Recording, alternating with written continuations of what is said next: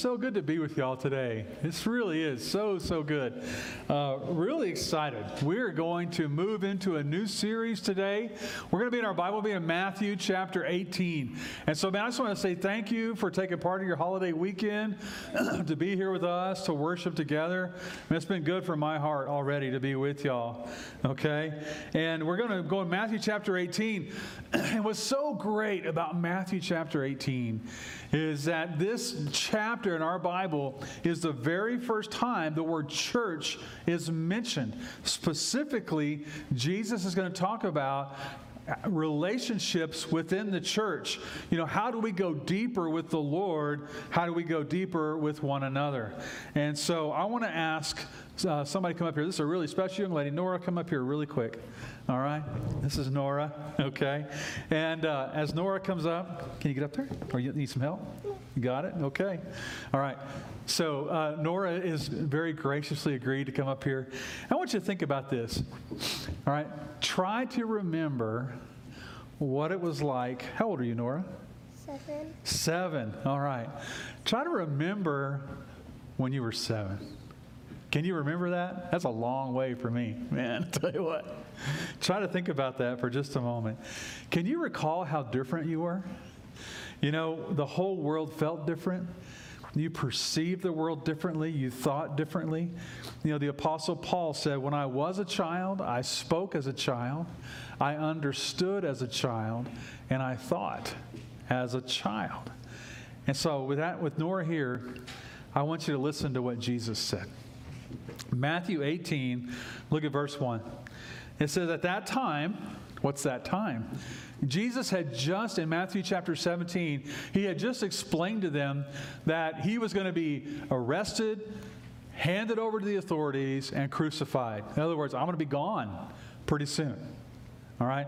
And so at that time, the disciples came to Jesus and they asked, who is the greatest in the kingdom of heaven?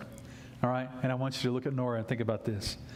He called a little child and had him stand among them, and he said, I tell you the truth, unless you change and become like little children, you will never enter the kingdom of heaven. Therefore, whoever humbles himself like this child is the greatest in the kingdom of heaven. All right? Think about that statement for just a moment. Whoever humbles themselves like this little child is the greatest in the kingdom of heaven. And whoever welcomes a little child like this in my name welcomes me. But if anyone causes one of these little ones who believe in me to sin, it would be better for him to have a large millstone hung around his neck and be drowned in the depths of the sea. Thank you, Nora. You can go on to children's church now. All right? It's a lot more fun than adult church. All right. So great. Let me tell you something that happens when you ask Christ to be your Savior. All right. 4 amazing things. Lots and lots of things happen, okay? But there are 4 that are huge. Number 1, your sins are forgiven. All of them, past, present, and future, wiped clean. You're made righteous righteous in Christ. You're justified freely. Jesus bore your sins on the cross, all of them. All right. You're filled with His Spirit. And it's like, imagine air filling up a vacuum. The Spirit of God rushes into your soul and it changes you because you're joined together with other Christians in this thing that the Bible calls the body of Christ. And Christians are joined together. And it's really incredible to understand that you're never alone because you're joined together into the family of God, the body of Christ. And the last one is that you're given new life. You see, Christianity is not turning over a new leaf. I'm going to do better. I'm going to quit cussing. I'm going to quit drinking, and all that kind of stuff. No, Christianity is a new life altogether. Romans chapter 6, verse 4, Paul says this, in the same way that Christ was raised up from death, he was resurrected as to the glory of the Father, we also may walk in a new life. Jesus is teaching his disciples something here, that once you have a new life, there's a remarkable change that takes place in you might say, the spiritual realm. Metaphysically, you become a little child spiritually. And that means you have a capacity that you did not have before. You have a new life, and living things grow. Children grow. And so the spirit within you, your very soul, is capable of something that it was not capable of before. And what is that? Spiritual growth. And so today our title is Growing Together. Growing together. I was having a great conversation with a young lady in our faith Bible study one morning a few weeks ago. We were talking about relationships with parents, and she kind of said something sort of like, I feel like with my mom, she's 25 years older than me, I feel like I kind of have to be the adult in our relationship. And I told her, I said, man, I totally understand. In my relationship with my dad, I often felt like we had that dynamic, that even though I was younger than him, if something good was going to happen in our relationship, like if we were going to say to each other, I love you, I had to be the one to go first. You know, I had to kind of be the adult. I had to initiate it. And I kind of just flippantly said, I said, of course, you know, honestly, as a matter of fact, spiritually, I am older than my dad. And I got to tell you, I mean, boom, I had never thought about that. I am older than my father in the most important, critical realm of life, which is spiritually. Now, my dad's with the Lord now, but for most of my adult life, I was actually older than my dad in the spiritual realm. Like, what do you mean by that? Well, my family moved when I was in middle school. And my parents wanted a fresh start, so we were going to go to church. And we went to church. I've told you all this story hundreds of times, but there was an invitation that was given, and the pastor said, if you want to receive Christ as your Savior, then come forward and I'll show you how to be a Christian. So, man, I went. I heard Jesus died for me, and I couldn't go to heaven without him. So I went forward, and I asked Christ to be my Savior. Well, this is an incredible church. It really was. They took our family in, and they just loved us unconditionally.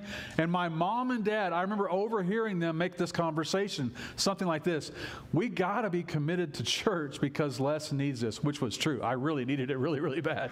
Okay? And so we decided to keep going to church. And this church, they knew my dad wasn't a Christian. They knew that he wasn't a believer. My dad grew up in a denomination that didn't really stress having a personal salvation relationship with Christ. It was more about religious rules and regulations, not so much about having a relationship with Jesus. And so they began praying for my dad. When I say that, I don't say that flippantly. There were people in that church who were burdened for my father. About 6 months after I accepted Christ, one Sunday morning, my little sister, who at this time was probably a little bit older than Nora, she was going down front, and she asked Christ to be her Savior. My mom, she was a believer, and so she had that personal relationship with the Lord. And so now it's my mom and me and my little sister, and there's my dad. And I remember one Saturday, man, Dad was in a terrible mood. And I said something to Mom. I said, man, what's wrong with Dad? And she said, the Holy Spirit. He's under conviction. We got church tomorrow. He's just under conviction. Well, it's been almost a year, and our family was in church almost every Sunday. We had a guest speaker one Sunday morning, and man, he poured it on heavy. If you don't know Christ as your Savior, don't wait. You can't afford to wait. And it came time for the invitation. And I remember as a teenager, man, I put my hands on the pew in front of me. I was praying for my dad. I was just like, Lord, move on my dad's heart. Lord, I want my dad to be saved. I didn't really know much about prayer at that time in my life, but I was just praying for my dad. And I looked up and I looked down front, and there was my mom and my dad. And my dad asked Christ to be his Savior. He's 38 years old. He asked Christ to be his Savior. And man, when the pastor came and said, hey, we've been praying for Fred for a long time, man, the church just cheered and they clapped. It was awesome. And the only time in my life I'd ever seen my dad cry. All right? Why was that? The Bible says that at that point that my dad was born again. My dad was 38 years old, and he was a new babe, a new believer in Christ, a spiritual birth. John chapter 3, verse 3, Jesus said, I most solemnly tell you unless a person is born again, reborn from above, he cannot see or experience the kingdom of God. None of us here could begin to explain or express the importance of what Jesus is saying here. That when you accept Christ as your Savior, there is an epic, cosmos shuddering change in you. Your spirit comes to life. There's a resurrection that takes place, and now there's a new life at work in you. And my dad and I were both in this stage of, you might call, spiritual infancy, but I had about a 1-year head start on my dad, okay? And I feel very blessed because I had men who invested in my life, and I feel like I did grow spiritually faster than my dad. But in 1 Corinthians chapter 3, verse 1, Paul said, I had to talk to you in Corinth as though you were infants in Christ. Not that you're not Christians. You're just like infants. You're like babes. Some of the older versions say babes in Christ. Well, here we are in the book of Matthew. In the book of Matthew, there are 5 speeches. They're called discourses of Jesus. And Matthew 18 is the 4th of these 5 speeches that Jesus gave, and it's about the church. As I said a moment ago, you're going to see the word church used for the first time in your Bible. Jesus had said, I'm not going to be with you much longer. And then you see this prompts the disciples to ask one of the most audacious questions anywhere in your Bible. Look at verse 1. Who's the greatest in the kingdom of heaven? Notice, though, that Jesus doesn't condemn his disciples for asking this question or desiring to be great. Because the ambition to achieve greatness, it's central to what it means to be a human being. We all want to be great at something. We want to be a great parent, a great husband, a great wife, have a great career, be a great craftsman perhaps in something. And on the natural level, there's nothing wrong or sinful with yearning for greatness. But Jesus' disciples, they believed that a new kingdom, kind of like a Camelot, was going to be established on earth. And they want to know, how do you become one of the great heroes, one of the epic figures in this kingdom that's going to come, Jesus? I'm going to ask you to think about this. What enters your mind when you think about greatness? Is it getting into the NFL Hall of Fame? Is it getting the golden buzzer on America's Got Talent? What if you had a statue of yourself in some major city? Wouldn't that be pretty awesome? Or what if you had some kind of an invention or some kind of scientific discovery and generations of people talked about you because of your intellect and all the things that you did? This is what we think about when we think about greatness. And notice what Jesus does here. He boldly challenges every worldly assumption about what it means to be great. He's trying to revise their understanding of greatness. And he said, I want you, gentlemen, to see greatness as God sees greatness. And greatness as God sees it, you're going to see here, is this. Your greatness is reflected in your relationships. And so Jesus is going to address his disciples in this arena. There are relationships in this thing called the church, the gathering or the assembly of God's people. This is what it means to be great. And in Matthew chapter 18, he's going to say, first of all, you got to start caring for the spiritually young. Number 2, seek out those who stray from the church. Number 3, you have to hold one another accountable for your lifestyle. And number 4, when people are repentant, forgive them. And this is what he lays out as a template for greatness.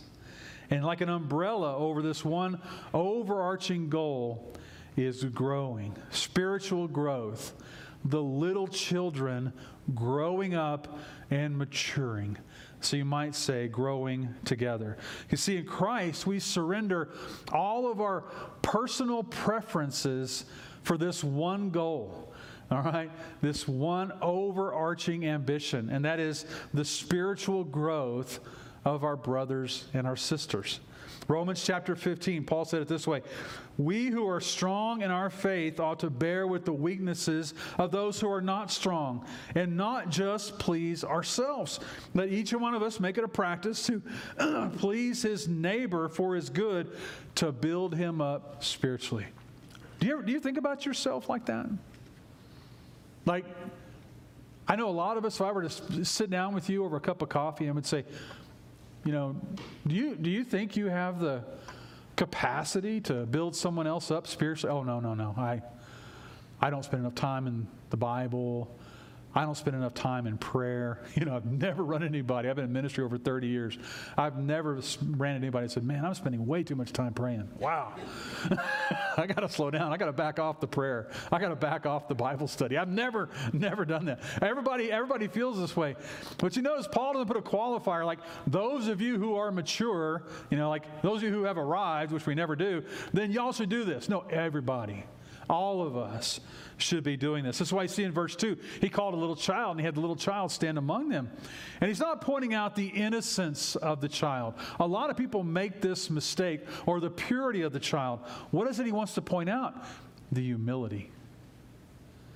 Much more than today, children in the first century had no status. They were very much overlooked in society. Now, parents were grateful for them, certainly, but children had no rights, really no value apart from their significance to the family, maybe to carry on the family name or care for the parents in old age or to help contribute to the family farm or something like that. They were powerless. They were vulnerable. They would die if left alone. And if children were somehow tragically separated from their parents, curtains.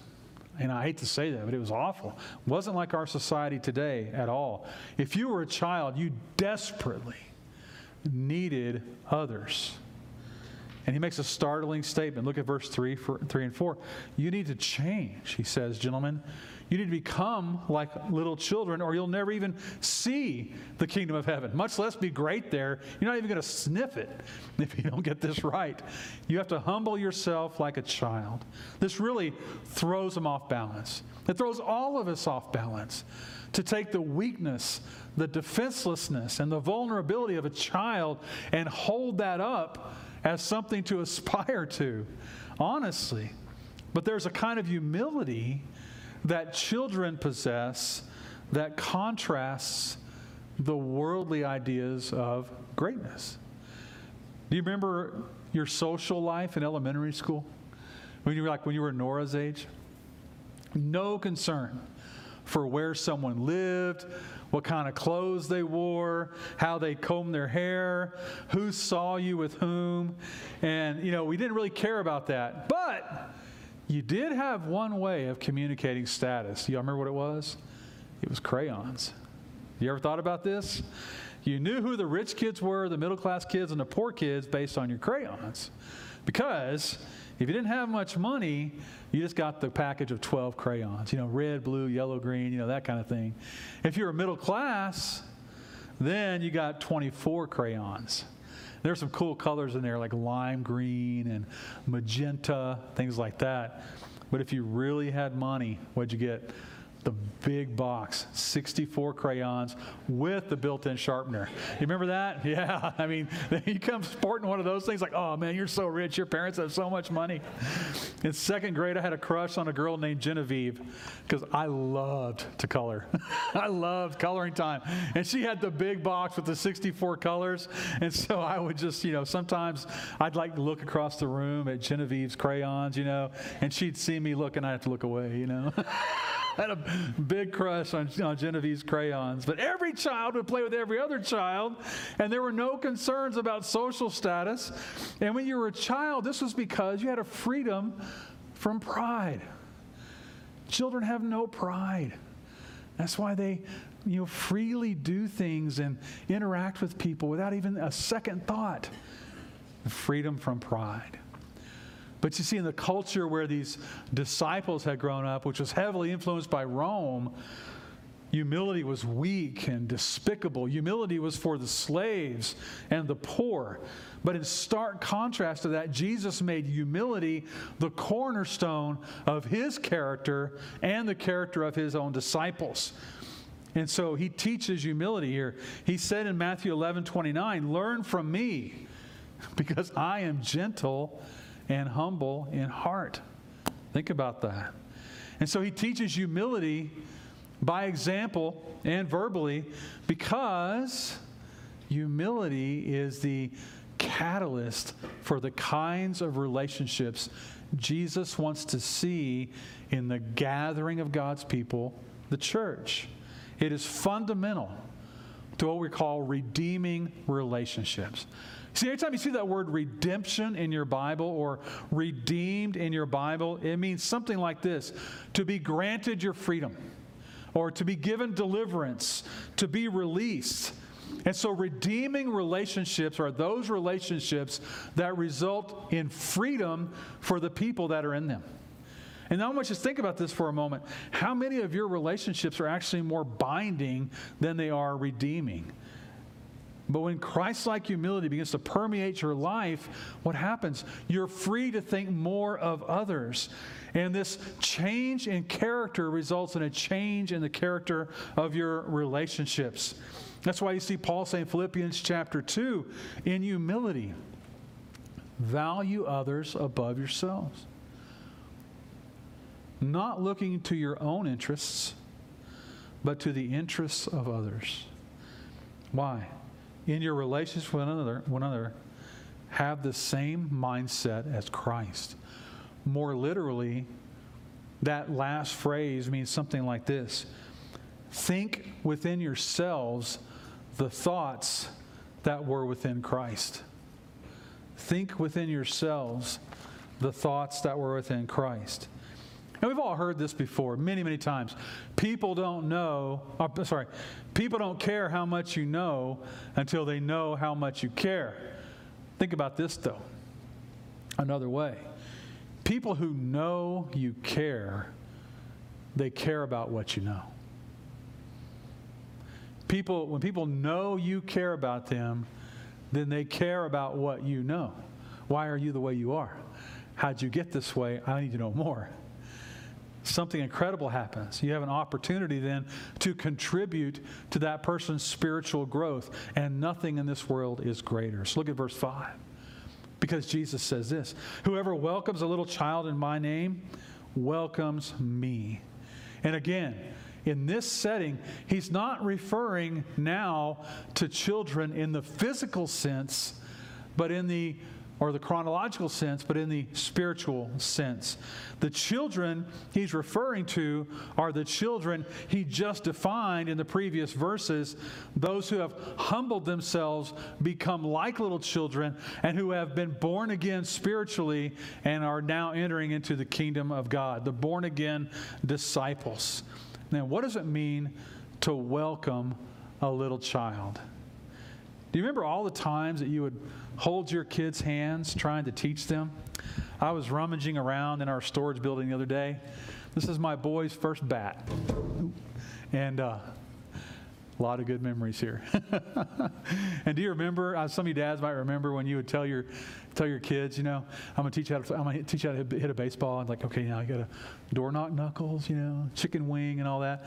And I remember really well, we had the little ball, the little tee. And I can remember standing behind my boys, and I would tell them, okay, line your knuckles up. And I put my hands on their hands. And I would help them bring the bat back and say, okay, now smooth and straight, It's all coming back. Wow. And I want you to think about this. When you're putting your hands on your child's hands, trying to teach them how to tie their shoes, trying to teach them how to use a fork, whatever it might be.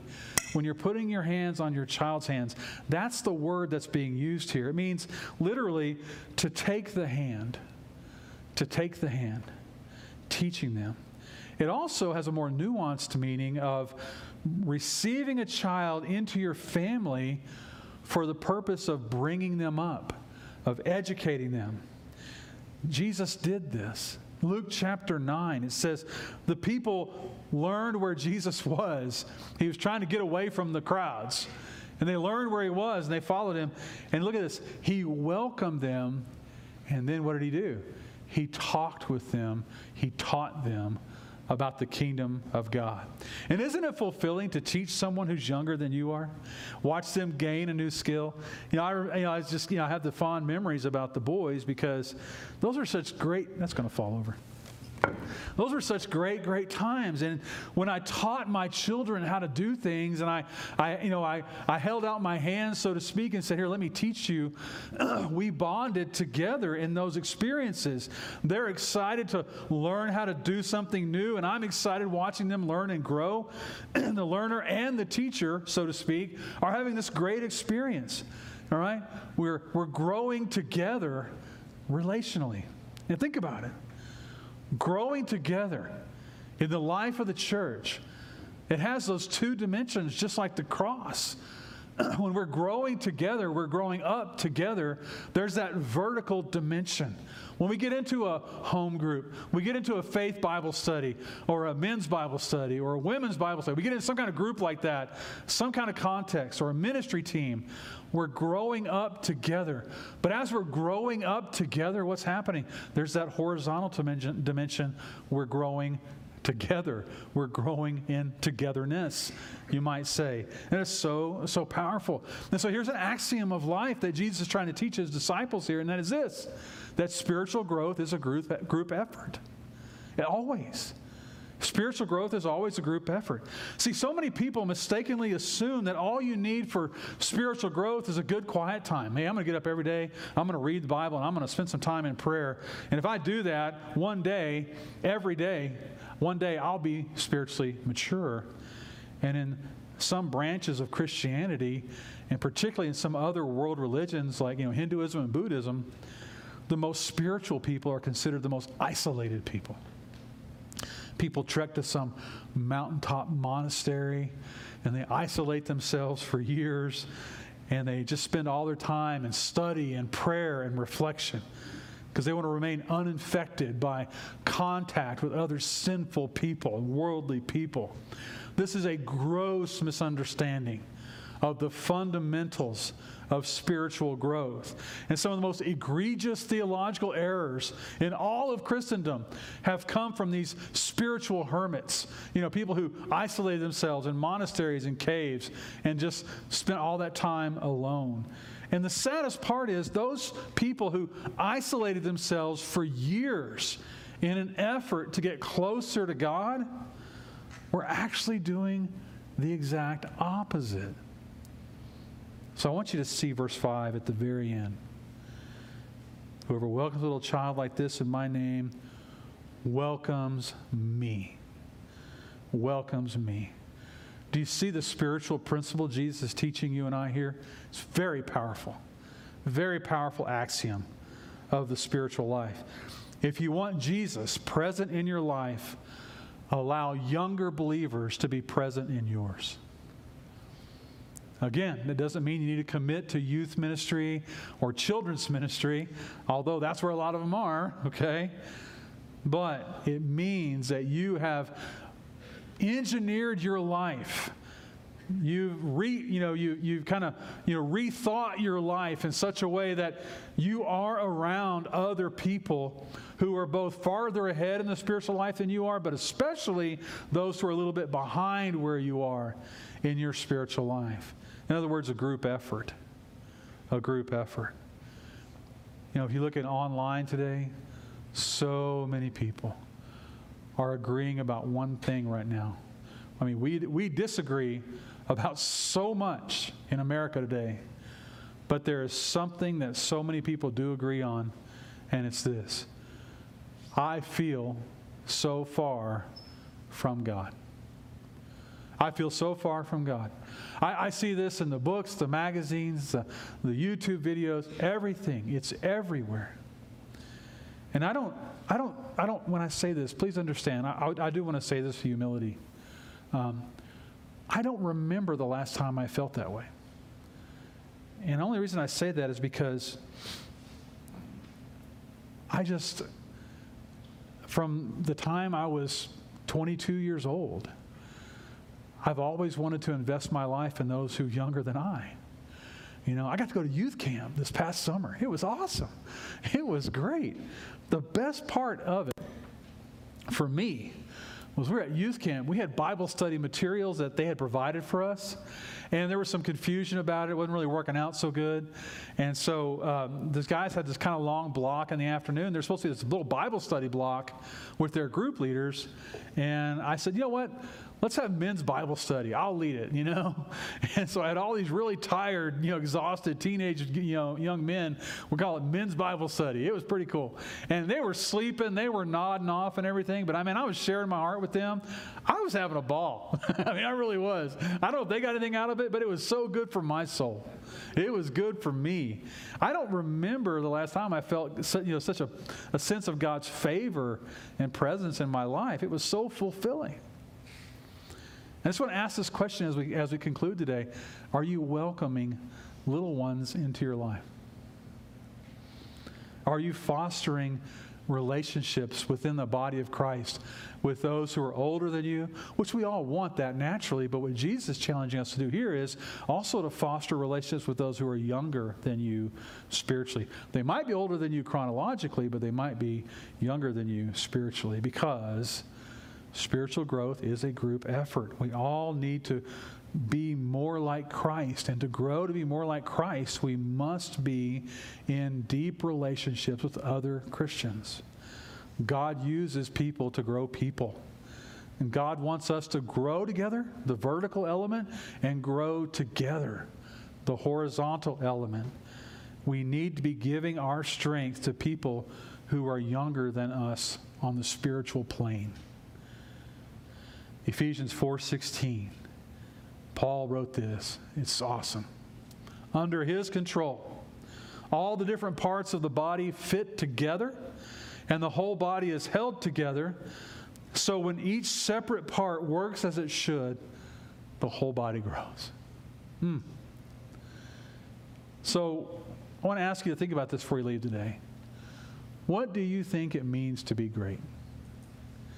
Jesus said your greatness is reflected in your relationships. Your greatness is reflected in your relationships.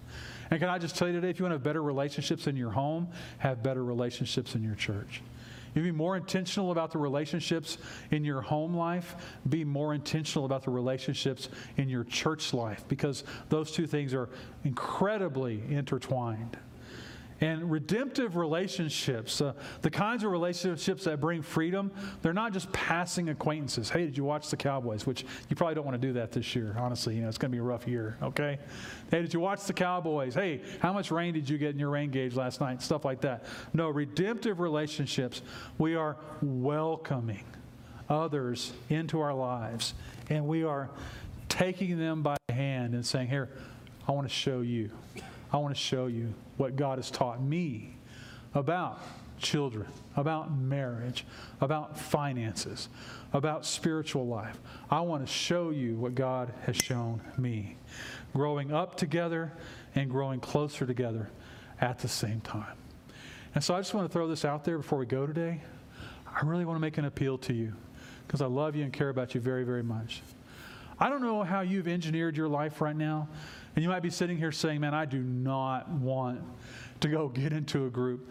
I don't want to do something like that. Whoever welcomes one of these little ones, Jesus said, welcomes me. If you want God to be present and working in your life, in your home, then you need to be welcoming the little ones into your life. And so, visit the home group table. Go to a faith Bible study, 9 o'clock on Sunday mornings. Get involved in a group like that. Visit the women's Bible study table. Look in your bulletin, gentlemen. There are 2 men's breakfasts that are going on. And there again, nothing really super deep happens. It's just men getting together, all right, and just welcoming one another into their lives, building those relationships.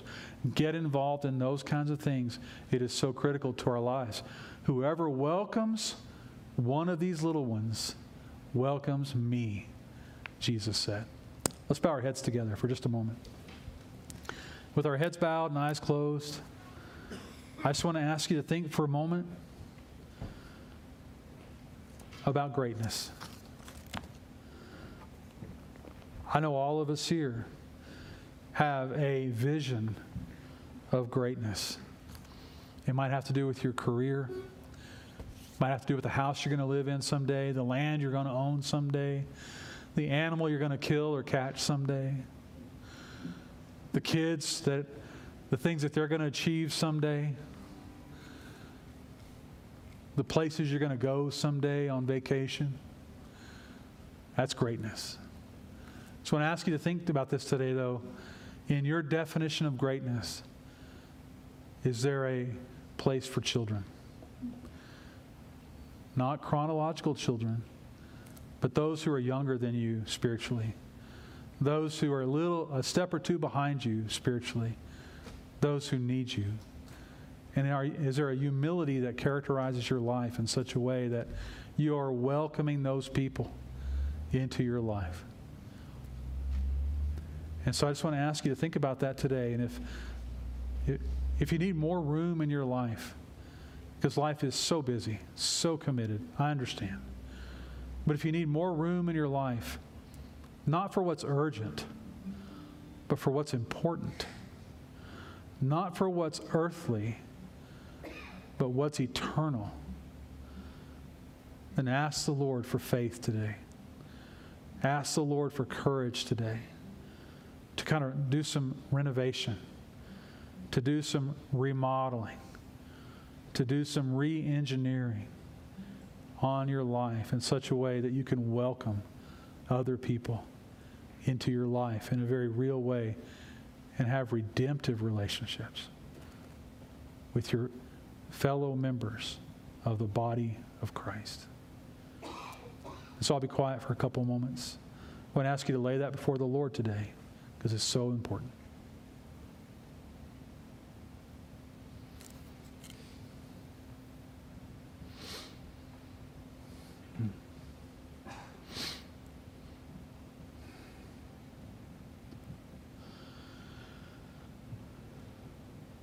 And so, Father, I just pray that for all of us here today, Lord, you would just show us what it means to take the hand. To take the hand, Father, of someone near to us, perhaps someone we haven't even met yet, in the context of a home group or a faith Bible study or a men's breakfast or a women's Bible study, Lord. Just show us what it means, Lord, to take someone else's hand, to welcome them into our life. And thank you, Jesus, that you have welcomed us into yours. And we just thank you for it. And Lord, I just ask that today would be a day that for all of us here, Father, we could welcome people into our life in a new and fresh way. Just pray that in Jesus' name. Amen. Amen.